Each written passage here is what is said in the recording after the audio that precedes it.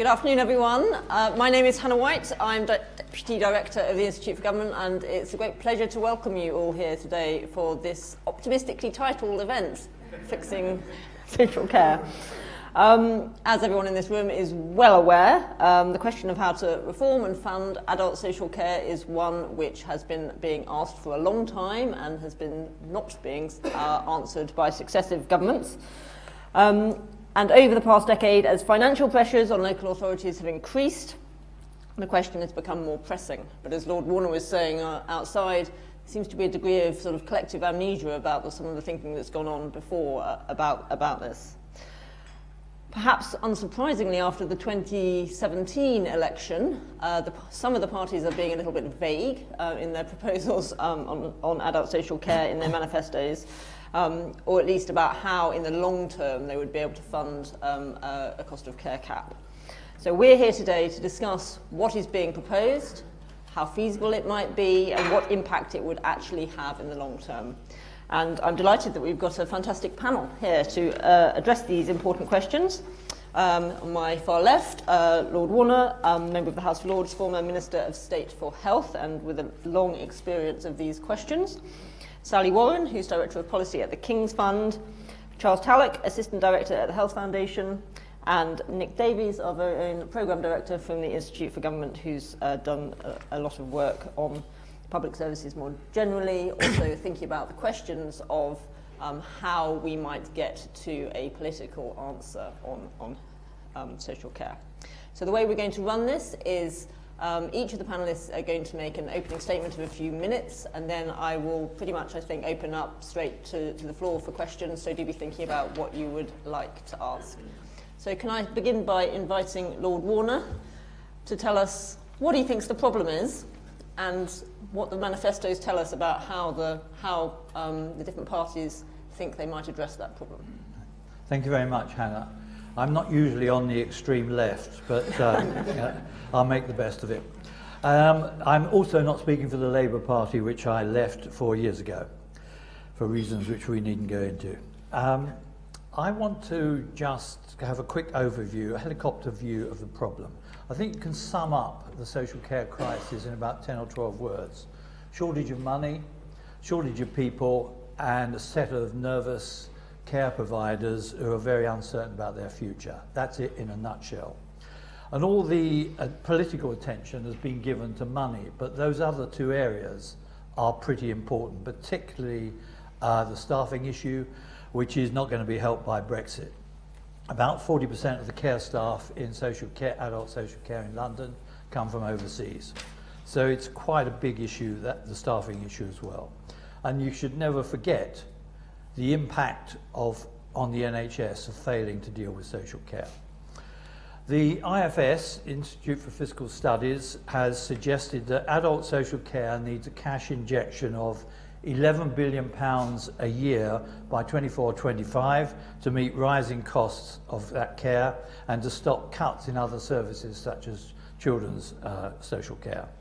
And we know currently, the figures vary a bit, but we know currently that you need an injection of, give or take, 5 to 6 billion to make good the loss of revenue since 2010 relative to demand.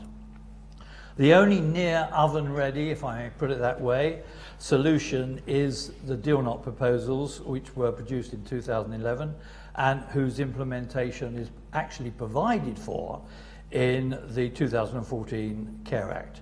Even this would need a sizable cash injection to make good the financial deficit since 2010 that I've mentioned. I'm not saying that's the best solution, but if you want to take something off the shelf, that's as near as we get to something to be taken off the shelf. Let's go to the manifestos. It doesn't take terribly long. The Conservative solution is, surprise, surprise, cross-party talks. The chances of that with their current leader succeeding, I should think, are extraordinarily low. And they've offered an extra £1 billion a year starting in April and for the life of this Parliament. It's somewhat ambiguous as to whether that means you keep getting another billion each year, or whether it's the same billion that is carried on for 5 years. So you pay your money and you take your choice as to how you interpret that particular text. And then some really helpful proposals for doubling the dementia research funding and small amounts for community care packages. Labour proposes basically the Brown solution, a national care service with free care starting with the elderly.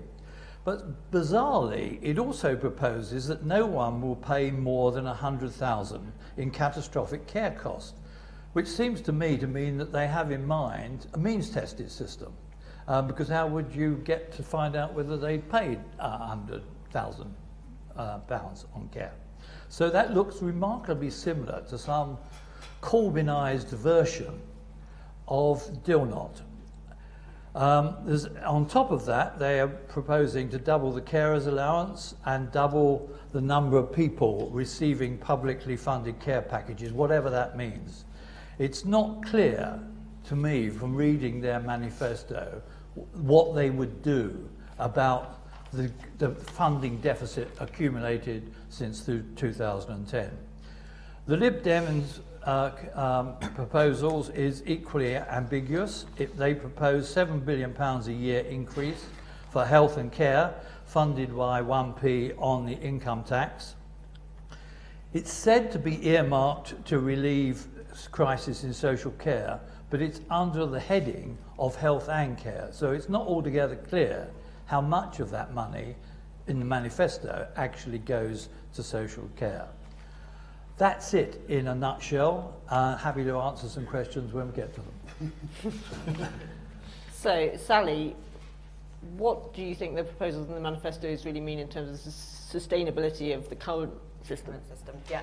So I will try and shed a bit of light on what the manifestos and the costing documents behind the manifestos and various briefings given to the press but not publicly released mean in terms of the overall picture on sustainability of the current model. So the first place we need to start is obviously a recognition that the current model is delivered through local government. So when all the manifestos talk about more money for social care, the first difficulty is you don't know what it's on top of, because it's not completely clear what the local government funding position is in all the manifestos. These are manifestos, these are not spending reviews with brilliant spreadsheets that we can really delve into. Our friends at the Institute for Fiscal Studies, though, have helpfully summarised broadly to say, if you believe the Conservatives' fiscal rules, austerity will continue for local government. So you will be starting and continuing with a very, very shaky foundation for local government. The Liberal Democrats' spending plans for local government as a whole would allow them to kind of reverse the cuts made since 2010 in local government spending power, but still assumes year-on-year increases in council tax. The Labour Party spending proposals reverse all of the cuts since 2010 and do not rely on council tax. So you will want to make your own individual choices about which of those spending plans you think are credible and viable. But we then, on top of that basic foundation for local government funding overall, we then look to see what have they said about social care specifically. The Conservatives, the £1 billion, a few really important caveats here. It is the same £1 billion they announced in the spending round in September. It is therefore shared between children's and adult social care. It is for local government to determine, based on their local priorities, what the share should be. When they've been asked to share money before, it's broadly been split 50-50 between adults and children. So if we assume that continues, this is £500 million for adult social care. It is only £1 billion. You then get the same billion the next year, or the same 500 million the next year, and the next year, and the next year. So it doesn't grow with inflation or demand. It is therefore not adequate at all to meet the current levels of access and quality whilst we attempt to meet demographic change. So it's not a credible funding option. If we go to the Liberal Democrats, as Norman said, they've committed to 1 penny on income tax that will be shared between health and social care. They have, if you look at some of the papers, not in their costing document, but they do seem to have briefed out how they're going to split that. And there is a decent chunk of that going to social care, around about 3 billion a year by the end of the Parliament. So that is based on top of what they're proposing for local government as a whole. That does feel like a credible funding offer that could keep the current system kind of limping on. It's not going to transform the current system, it's going to keep it going. Labour have proposed, in terms of their funding commitment, they've put together both the costings for their free personal care offer, the National Care Service offer, and the current model, and they say that will be broadly £10.8 billion by 23-24. I should say those costs are based on King's Fund costs, so obviously I think that they're accurate. They are broadly split around about 6 billion for the new reform system and around about 4 billion for the existing system. So again, that feels like a decent slug of cash that can keep the current system going whilst we then introduce a new reform system. So we see quite big difference between the three parties in terms of how credible their basic funding option is for social care. I think it's worth also saying a couple of areas where I think that none of the manifestos are particularly credible for the current model, and Norman touched on one of those. So the workforce, we currently have 122,000 vacancies in our adult social care system. We have the vast majority of the workforce being paid at or near the national minimum wage. 5 out of 6 of the biggest supermarkets pay more than we pay our social care workers. Throughout the manifestos, there are smatterings of commitments. So there's let's have a new a new regulator for care workers. Let's make sure workers are paid travel time if they're working in domiciliary care. Those suffer partly from you're not being clear how you can deliver that in a mixed market model where you don't employ them in the public sector. So it's not clear that you could deliver it. But even if you could deliver those things, what I don't see in any of the manifestos is the same urgency and scale of attention being paid to the recruitment crisis in social care as is being paid to a similar crisis in the NHS. So where is the action to bring in 120,000 people into the sector and keep them in the sector over time? So I think that's a major gap, which means that the credibility of all of the plans are a bit questionable. I then think there's a bit of an issue about the kind of type of services that are being talked about. So when you read the manifestos, you definitely get a sense of this is us throwing money, some of it not enough, some of it enough, to maintain a quite traditional model of services, which is about the public sector providing services that I've determined are right for you. There's not really any sense in the manifestos about imagining a different future for people who need social care, be they older people or working age adults. So not a strong narrative around independence, around quality, around personal control. And I think that's also a real omission from across all of the manifestos. That is a fantastic segue into a question I was just going to ask Charles, which is about, Sally's told us about sort of what the manifestos might mean for sustainability of the current system, but what about expanding provision, changing quality, those sorts of things? Okay. So I think when you look at the welfare state that we've got at the moment, it's pretty obvious that social care is a kind of missing part of it. You know, it's a weird situation where basically anyone with income and assets is sort of on their own. You know, they're facing massive uncertainty. They don't really know how to manage that, but only when their assets and income gets depleted to such a level they can't look after themselves does the local authority step in. That's kind of weird, and that goes back to the whole history of social care and how it was founded in 1948 in the National Assistance Act. And reflecting on what's happened since then, I think perhaps you can understand why it wasn't really part of the welfare state. So, for example, in 1948, if you're a woman, you had a 1 in 4 chance of dying before the age of 65. That's now less than 1 in 10. You had a life expectancy of 14 years, that's now 21 years. And increasingly, those years are spent actually not all in good health, but in ill health as well. So social care it's been growing in importance since 1948, and it's only going to get more important. And sooner or later, we're going to have to address this missing part of the welfare state. We are quite unusual in this respect. So the OECD in 2017 did a report on social protection for social care in several countries. They had 4 different categories. So at the top were those that provided a comprehensive NHS-like social care service. They were the Nordic countries, unsurprisingly.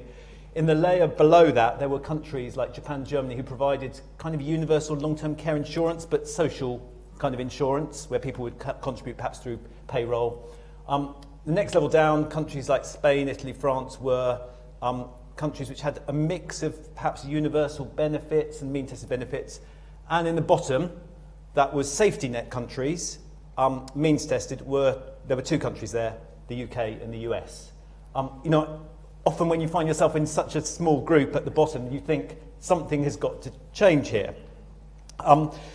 So why is this a missing part of the welfare state? Well, probably a lot of you in this room have heard Andrew Dilnot talk about that. He can describe it far better than probably anyone else in this country can.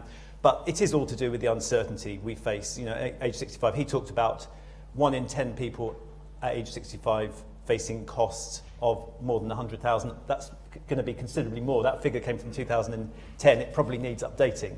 But the point is, none of us know whether we're going to be in that 1 in 10 or not.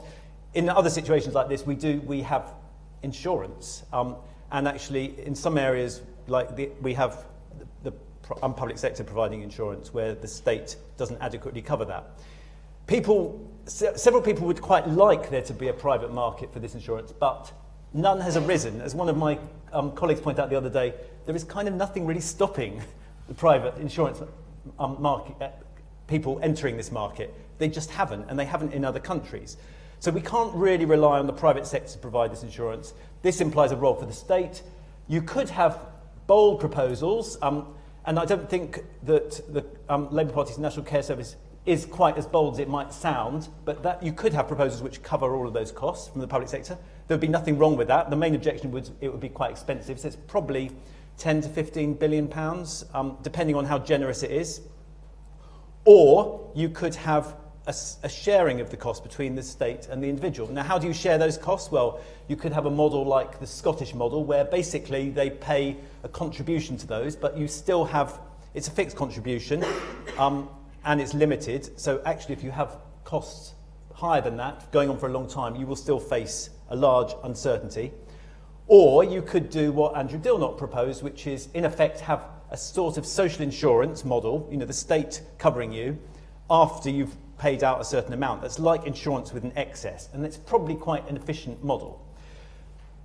However, all of these, whatever the solution is in terms of expanding, we need to have some kind of risk pool. I think there probably is broad consensus around that. People don't necessarily articulate it in that way, but I think there is consensus. And there are different ways of organising it, and there's never going to be complete agreement on the one solution. But as Norman said, we have got a solution which is on the statute books. One that also has had parliamentary scrutiny. Local authorities got ready. They got ready for implementation. They've been through it. It probably has more than other models been kind of scrutinised, and as far as possible, unforeseen consequences have been looked at. So that is there. If there were a desire for a cross-party consensus, there could be consensus around that. And again, a beautiful segue into what Nick's going to say, which is, what are the politics around this, and how can that consensus be found? Thank you. So we've heard from the other speakers about the extent to which the proposals put forward in the manifestos are enough to meet the many and varied challenges that the social care system is facing. I'm going to focus on the political credibility of those proposals. So firstly, how credible are the kind of tax and spending plans, particularly the taxation plans, in order to fund this?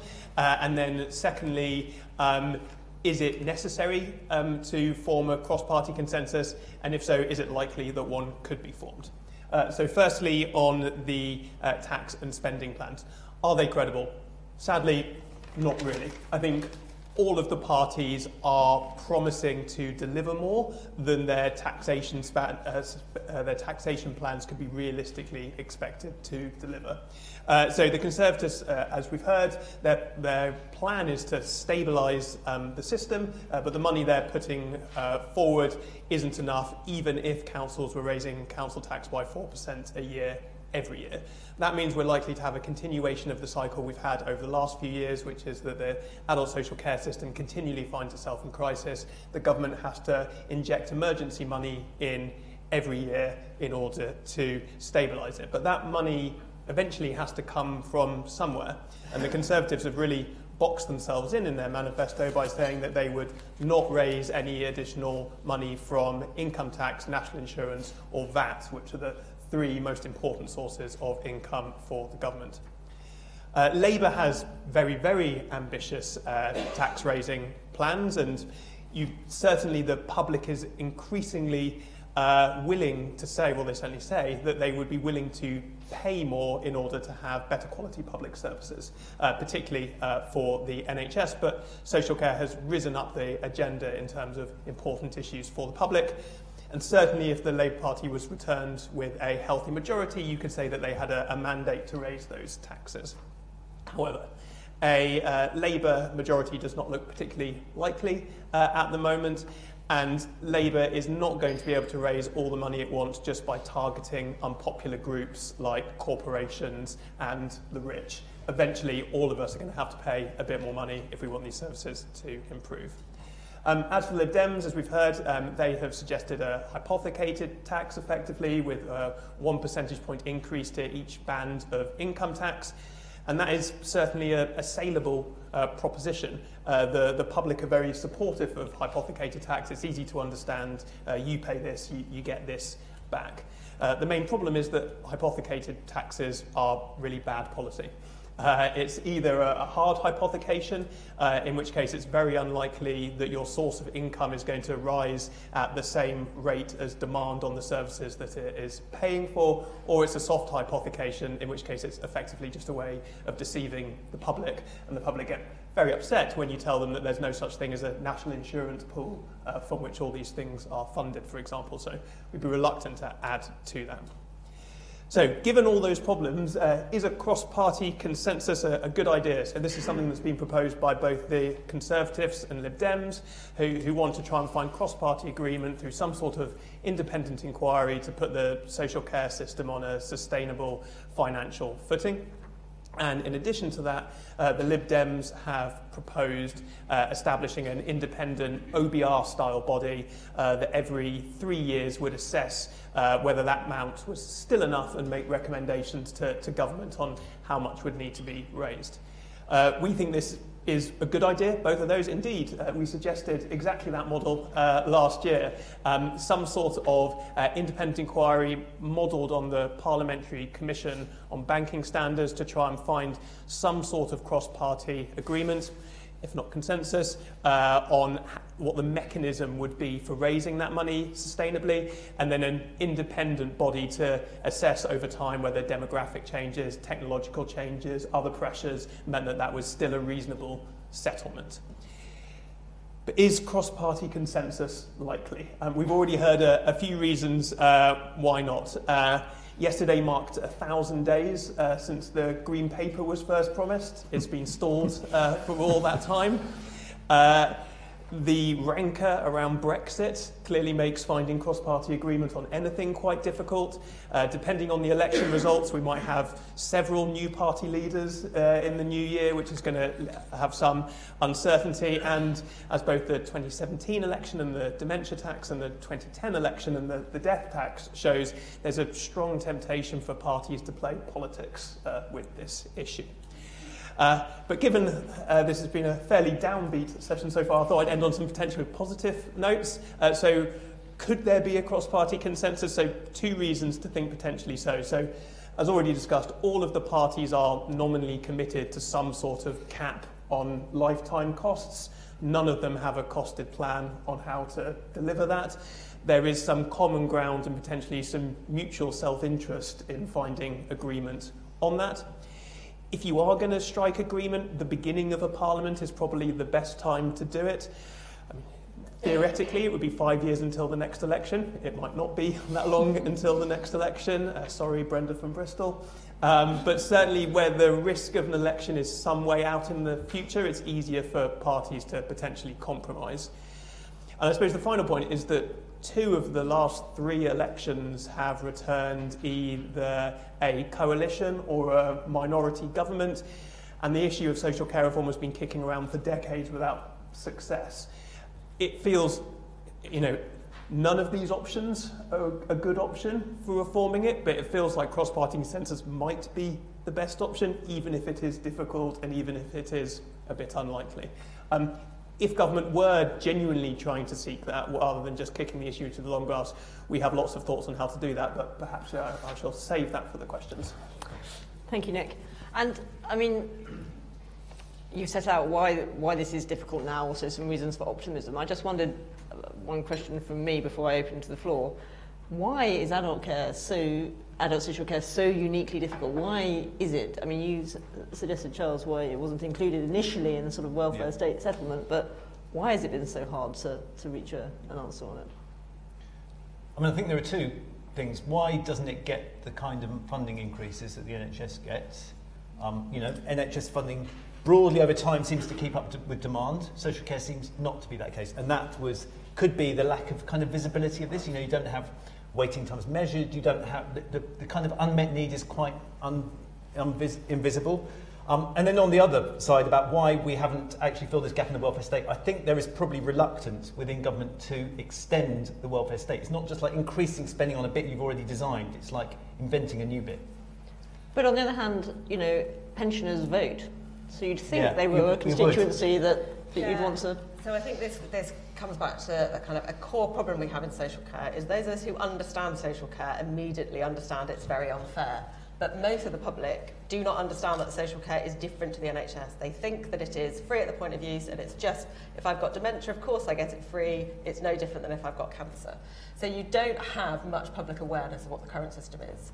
What that means is if you have a public, a media and a set of politicians who sort of think everything's free at the moment. So any proposal you put forward gets compared to, but I thought it was free, not the reality. So if we look at, for example, 2017, and the proposals there that quickly got labelled a dementia tax, I think we need to be really, really clear. The current system is the worst type of dementia tax we could possibly have. We could barely design it to be harsher, and yet the proposal that wasn't a great or a perfect proposal, but it would have made it better than it currently was, immediately got marked as a dementia tax because we don't understand the current model. So I think that lack of understanding means that you actually need to do quite a lot of pitch rolling to have it be that people understand what the current system is, understand what they're comparing the kind of solutions to then mean you can have a kind of proper debate about it.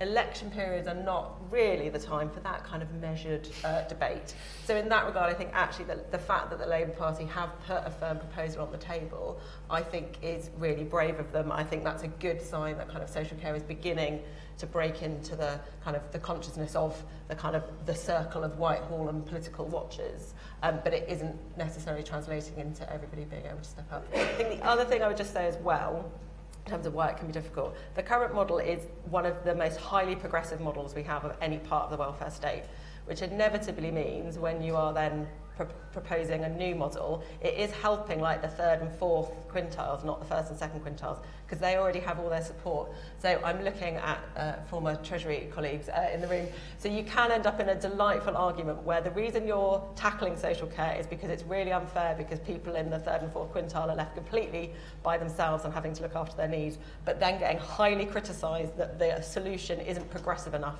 because you kind of forget that you're already looking after quintiles 1 and 2. So you need to put it all together, like what does the final system look like to decide, is this progressive, is it regressive, how do we fund it to make it progressive? So I think that's a dilemma as well.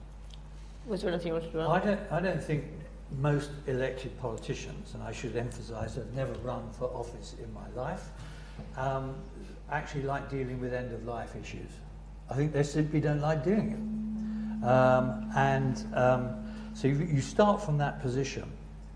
There are no solutions that have ever been surfaced that don't leave some people with some pretty high costs to cope with.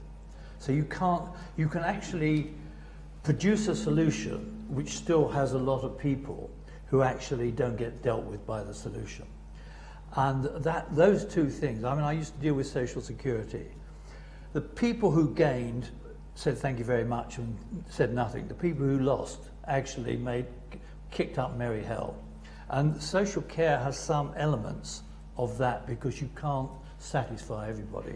And the whole problem with free systems, as Gordon Brown found, there's a huge dead weight cost for all those who are currently paying for their care suddenly get it free. So there's a massive dead weight cost to the Treasury before you start to get any credit for actually what you've done for the people who couldn't afford to pay for their care. So there's always been a lot of problems around this area. And as Charles says, I think there's also been a reluctance increasingly, including from what you might call the moderate left, about a new free service under the welfare state. Why do you want to go there? Because it's likely to end in tears, as the Scots have found with all their claims about free services. So there's quite a lot now. What no one recognised, I think, was that you would build up such a massive deficit that doing anything now is pretty much a losing proposition, because you've got to make good all the deficit you've accumulated now over a decade. So it's quite difficult to introduce a new scheme without tackling the deficit you've got.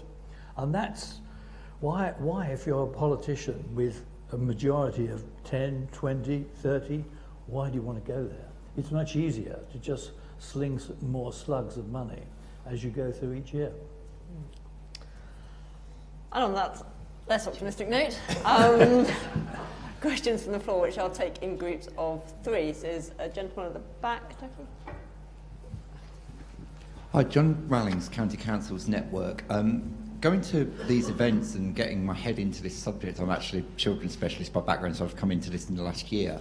It seems that our members are actually becoming more concerned about adult social care for working age adults, because actually the government has put in some, sort of limited term investment to help support us with the over 65s. What do you see are the potential sort of benefits and pros and cons of trying to separate out the two systems? Because obviously a lot of the focus is on dealing with the over 65s. We've got to get a settlement for that. But, is there a means by which you could see a better split between the policies? Lady here. Hello, I'm Joan Munro. I do research in leadership for innovation in local government. Do we not need to encourage the parties to think more fundamentally about the long term and how we're going to live as society? Clearly there's sort of immediate things that are going on around integrating health and social care and getting much better results in places like Wigan and South Tyneside. But going beyond that, how are we going to live in our local communities? Because this is only going to get worse. And I think we need to look at fundamental things like the design of housing, design of health services and so on, rather than, just the money, which clearly is important in the short term. There was one more question at the back. Thank you. Jerry Holton. The Welsh Government actually has commissioned a report on social care because it faces a demographic crisis. The number of over 70s in Wales in 2040 will be over 30%, over 35%. So they know they have to do something if the UK doesn't. And they're contemplating a compulsory levy. And the questions that they're tackling are, should this just be a tax? Should it be compulsory insurance, i.e. with a contributory element? If a tax, should it be hypothecated? Should contributions be age cohort related? If you start paying in your 20s, you pay a penny. If you start paying in your 50s, you pay 3p. And should an effort be made to fund it so that the issue of hypothecation is less acute, softer hypothecation, because there is in fact a fund that you build up and you rely on investment returns to defray some of the effects of the demographic deterioration. They commissioned a report which was carefully written. I know that because I wrote it myself, and it's on their website under Paying for Social Care. Sally, do you want to kick off? Because I know King Sal's done some work on integrating. Okay, so I'll kind of look at both working age adults and the wider integration question. So working age adults, so absolutely right to raise the issue. So when we're talking about the overall funding model for social care, the King's Fund does mean older people and working age adults. Too often the debate gets it focusing on older people. And I think that's predominantly because working age adults predominantly receive free care, whereas a lot of older people are funding care themselves. But we do need a funding model that can support both cohorts, because we're seeing increases in demand in both. and actually the working age cost is going up considerably. So about 50% of current public spend on adult social care is on working age adults. Personally, I don't really see much benefit in separating it from, because not least you then we've already got a big issue with transition of children with disabilities from children's services to working age adult social care, and then you'd potentially have another transition. So I think it's better to be clear about what is the vision and model for social care for people age 18 and over and all the different needs they have, and fund it in that way rather than playing around. Also a slight fear for me that we can entertain ourselves by playing around with structures and actually it stops us really delivering change. We just move deck chairs around. Joan, your point about do we need to think much longer term? I agree we do, but there's kind of current crises in the next that we've really got to be able to tackle. But I think for me, this is where we need to think about population health and what does that mean about how public services as a whole need to work with each other and with the local community and the voluntary sector to be able to build resilience in our local communities, to be able to make our environment one in which we're much more likely to be able to make healthier choices. So we might live for longer in healthier life than unhealthy years. So I think there is a lot there that can help slightly change the demand curve going forward, but I think the fundamentals of the demographics are that we are going to need to have more social care in the next 20, 30 years, and we need to find a way of sustainably and resiliently providing that and funding it. Any view on the Welsh proposals? So the Welsh proposals, I haven't read those in detail yet. I mean, this is, I suppose it's another example of we've had lots and lots of independent commissions and investigations and reviews, be it in England, be it across the UK, be it in Scotland or Wales. It's why I'm quite sceptical about cross-party, because I think we've done it before, and I will kind of admit my conflict of interest. I thought I was the clever civil servant drafting the cross-government terms of reference of the Dilnot Commission that would tie everybody into implementing it. We'd avoid all the problems in the past. Reader, I was not that clever. So it didn't quite go well. So we thought we'd looked at all of the experience, so the Turner review on pensions. We thought we understood how to make this deliverable in the long run and tie people in. And it just hasn't happened. And when you look at the history of social care, we've had every single external review we could possibly have. There aren't that many different solutions. I mean, there's literally less than a handful of things. So we just need to kind of crack through to kind of go, which of these 2 or 3 models do we want to go with? The other reason I'm slightly sceptical about cross-party consensus is right now I don't see the context being such that they'd want to go for it. But I also think social care is so toxic that if one party solves it, the rest of the parties are not going to touch it again. It's not like you need to kind of know this is the model that, so if Labour propose it, the Tories might change it again in 5 years' time. No other party is going to want to touch it once it is set again. So I think as long as you can get something through Parliament, so you've got enough of a cross-party consensus to get a piece of legislation through, I think you're probably then settled for the next generation. Your turn. Yes, so I agree with much of that. Absolutely, I think the difficulty is how do you get it through Parliament. People aren't going to want to kind of fundamentally reform after that, but as with many kind of what were meant to be long-term settlements, these things can kind of die of 1,000 cuts because they become underfunded over time. I also agree, this is not a technical problem that we're having here.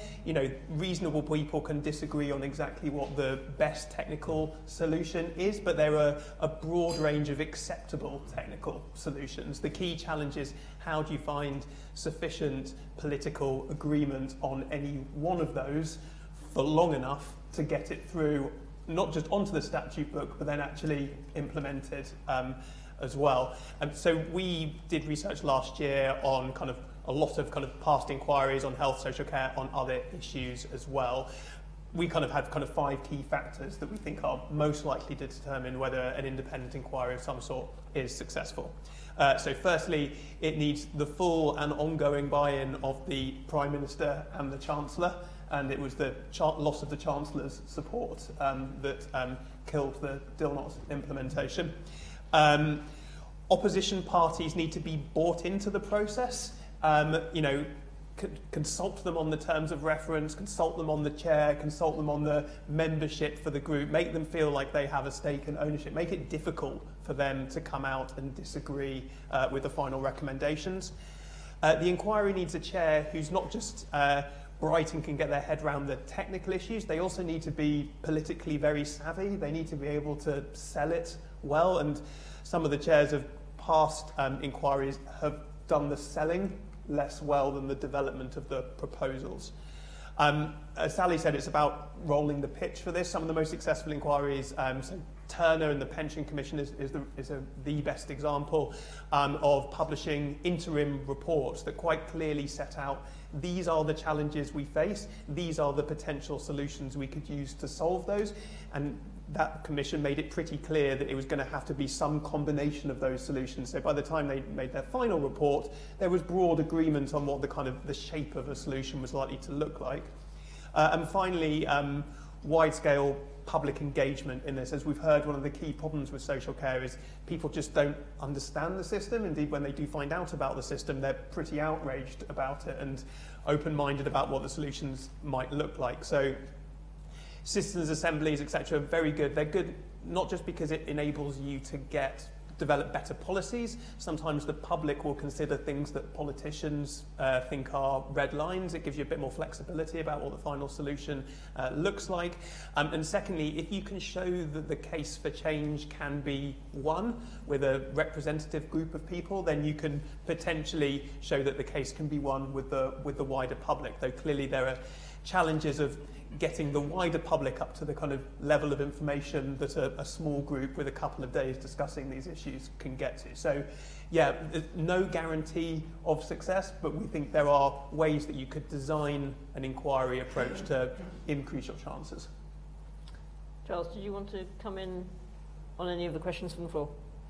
Only in sort of reflection on Joan's point, which is I think that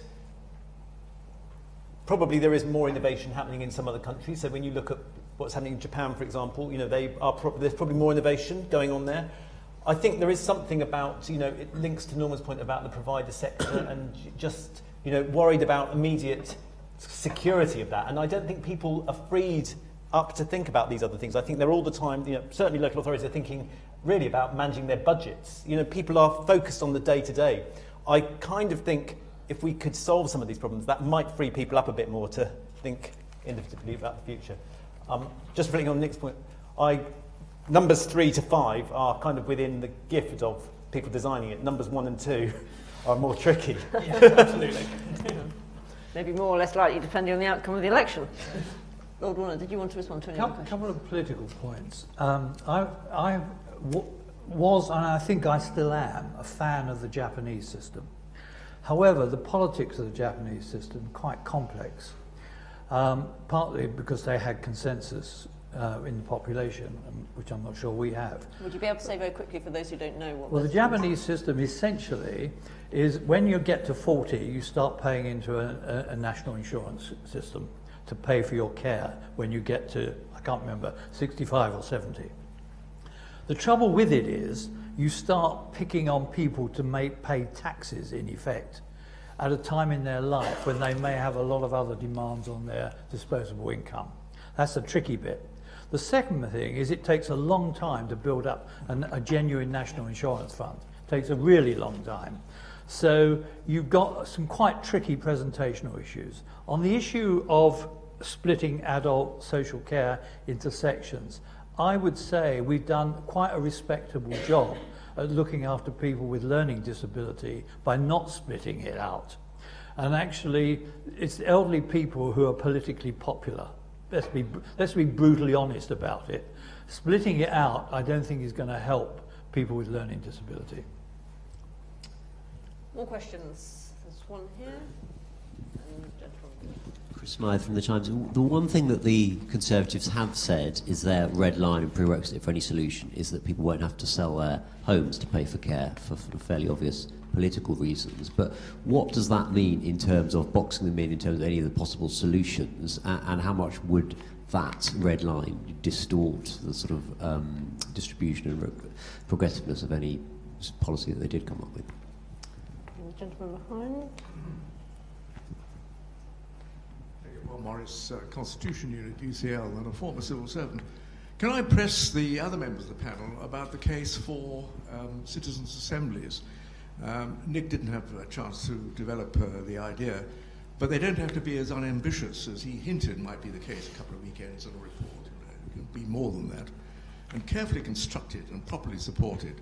They are capable of developing ideas, but more than that, it is a way of informing the public, perhaps, from an independent angle about a very complex issue, and it is not subject to just the ANA or the normal activities of think tanks, may I say, or particularly political parties. So my question is, what is the view of the other members of the panel on the suggestion?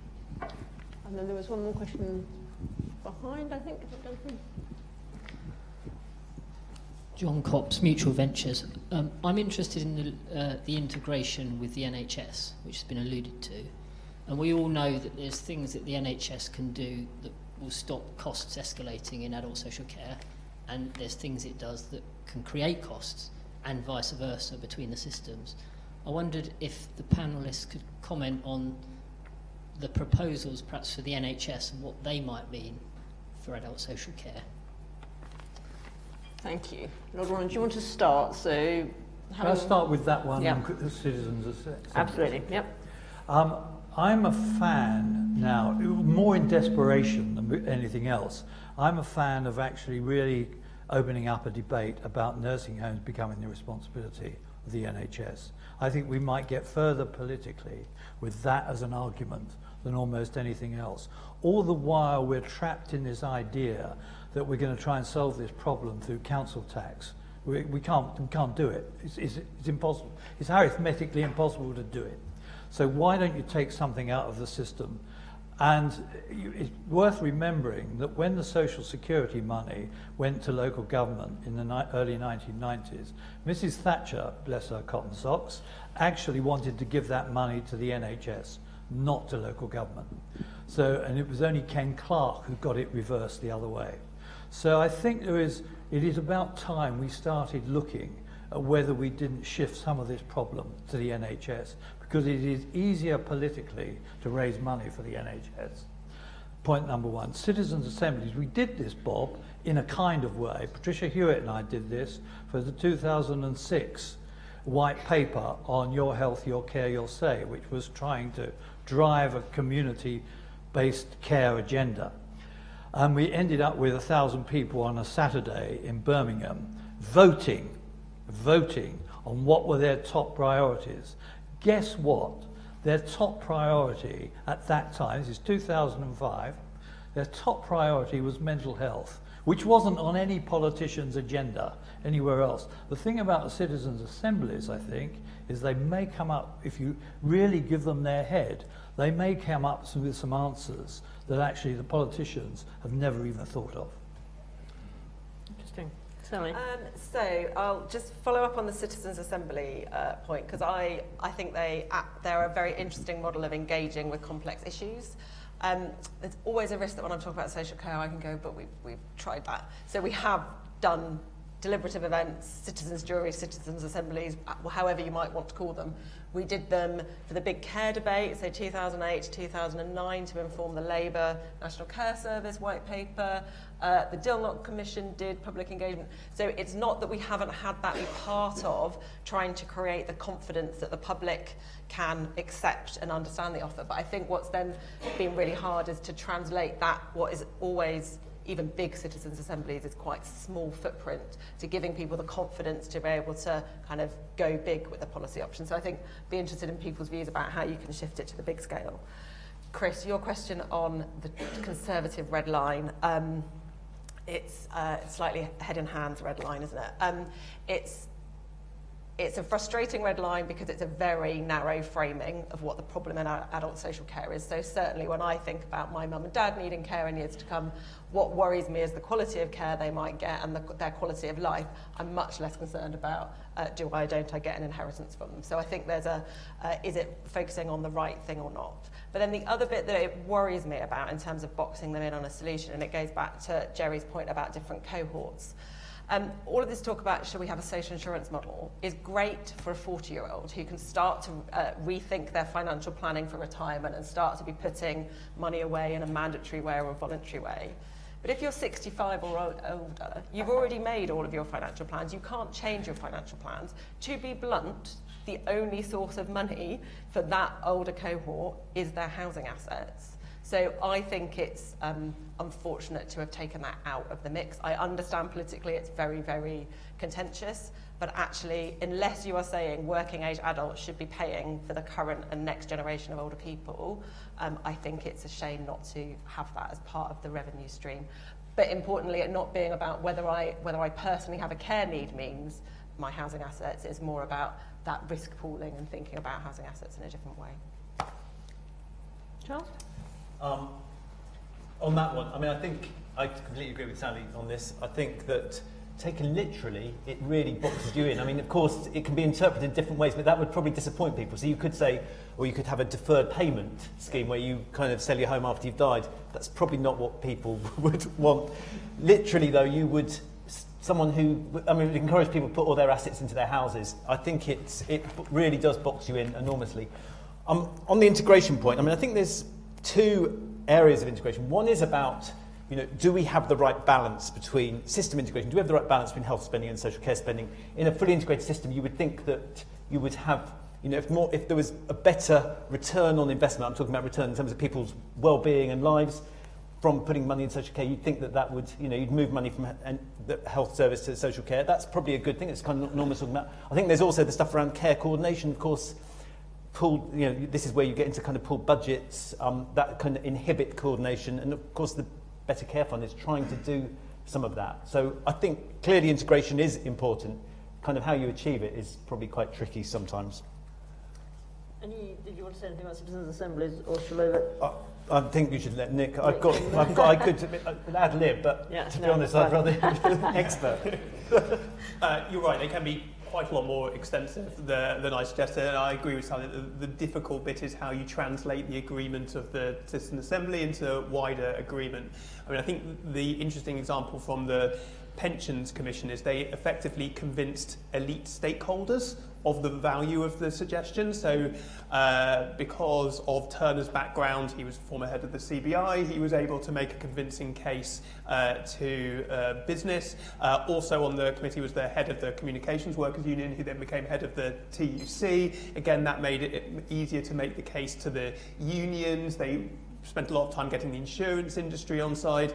So I think the Citizen Assembly was helpful in getting those elite stakeholders who were then able to make the case to the wider public. But yeah, that's absolutely the harder bit to do. On the taxation question, of course, that's not the Conservatives' only red line when it comes to paying for public services, because critically they've also ruled out raising income tax, national insurance, or VAT. So when you rule out the key taxes on income, the key tax on spending, and a key potential tax on people's assets, you're not left with many options. But they haven't technically ruled out a brand new tax. They have not. That might be called something else, not income tax or national insurance. So this is true. Let's keep optimistic. Another optimistic point. More questions? This one here, and then the lady there, please. Hi, it's David Brindle from The Guardian. I've been writing about this for 20 years, and have to say my heart sinks at the prospect of another inquiry and reference groups and citizens' assembly. But can I press you on free personal care? Norman's obviously highly sceptical based on Scotland, but I wonder what the other panellists think about the wisdom of committing, 6-7 billion on something when the system, as Sally says, is already highly progressive.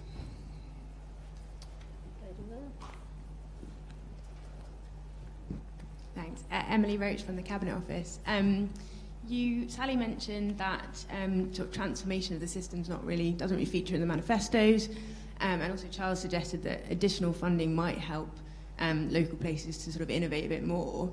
I wonder what you think about the risk that actually has the opposite effect and sort of removes incentives for transformation at a local level, and by putting extra funding into the system, we actually might be damaging transformation of the system. Is there one more question? Or should we just take those two? No? Okay, in which case... So on the funding point, clearly that was one of the arguments that the coalition government made when they started kind of restricting funding for many public services, that if you do that, then you kind of force people on the front line to innovate, and certainly it kind of concentrates the mind if you know you're not going to have very much money in the coming years. But actually, our research on public services through Performance Tracker suggests that the main ways that public services have dealt with restrictions on their funding is by capping staff pay and cutting staff numbers. In the case of social care, squeezing the margins of providers. There hasn't really been a huge amount of kind of genuine transformation as a result of that.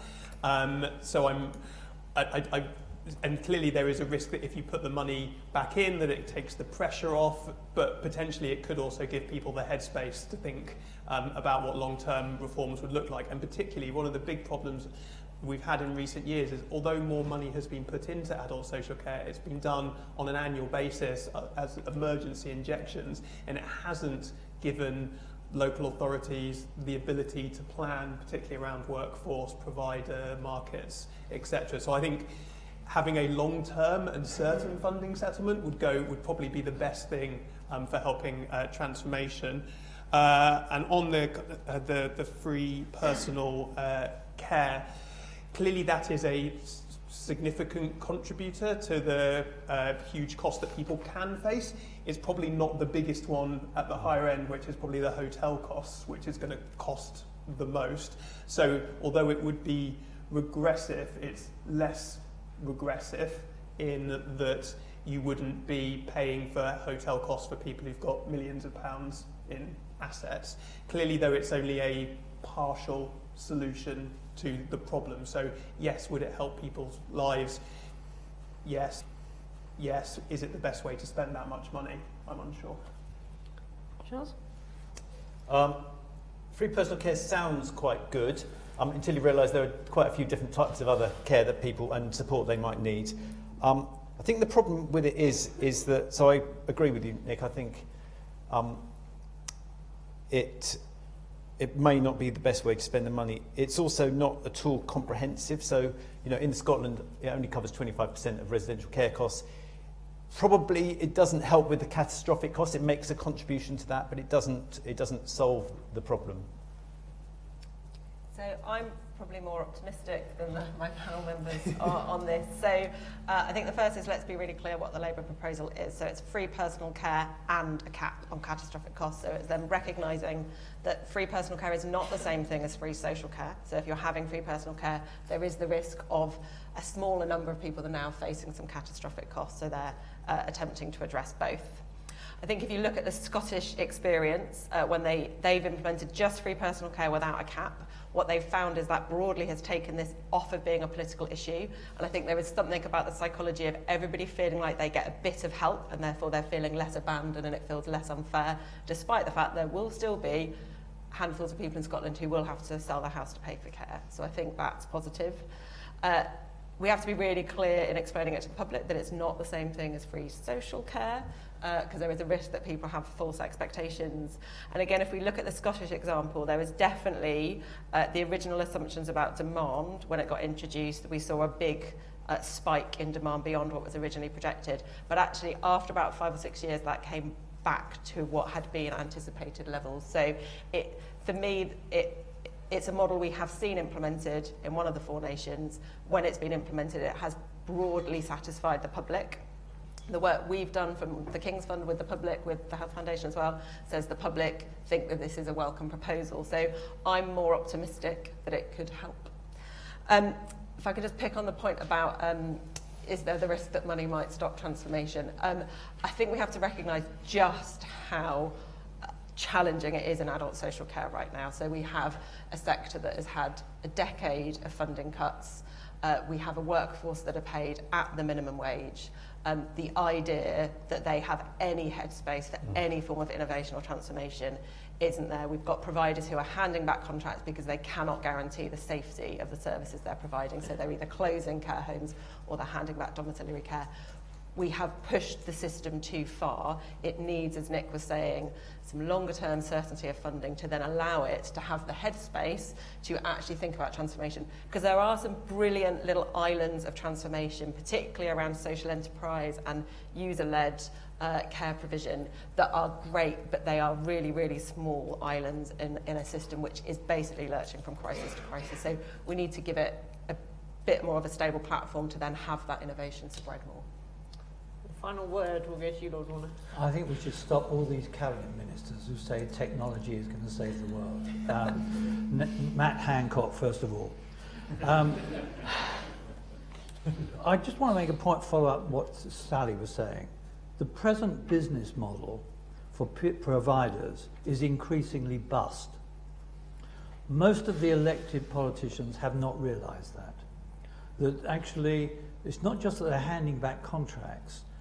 There is no opening of new nursing homes, flatlining of residential care homes, bigger homes replacing smaller homes.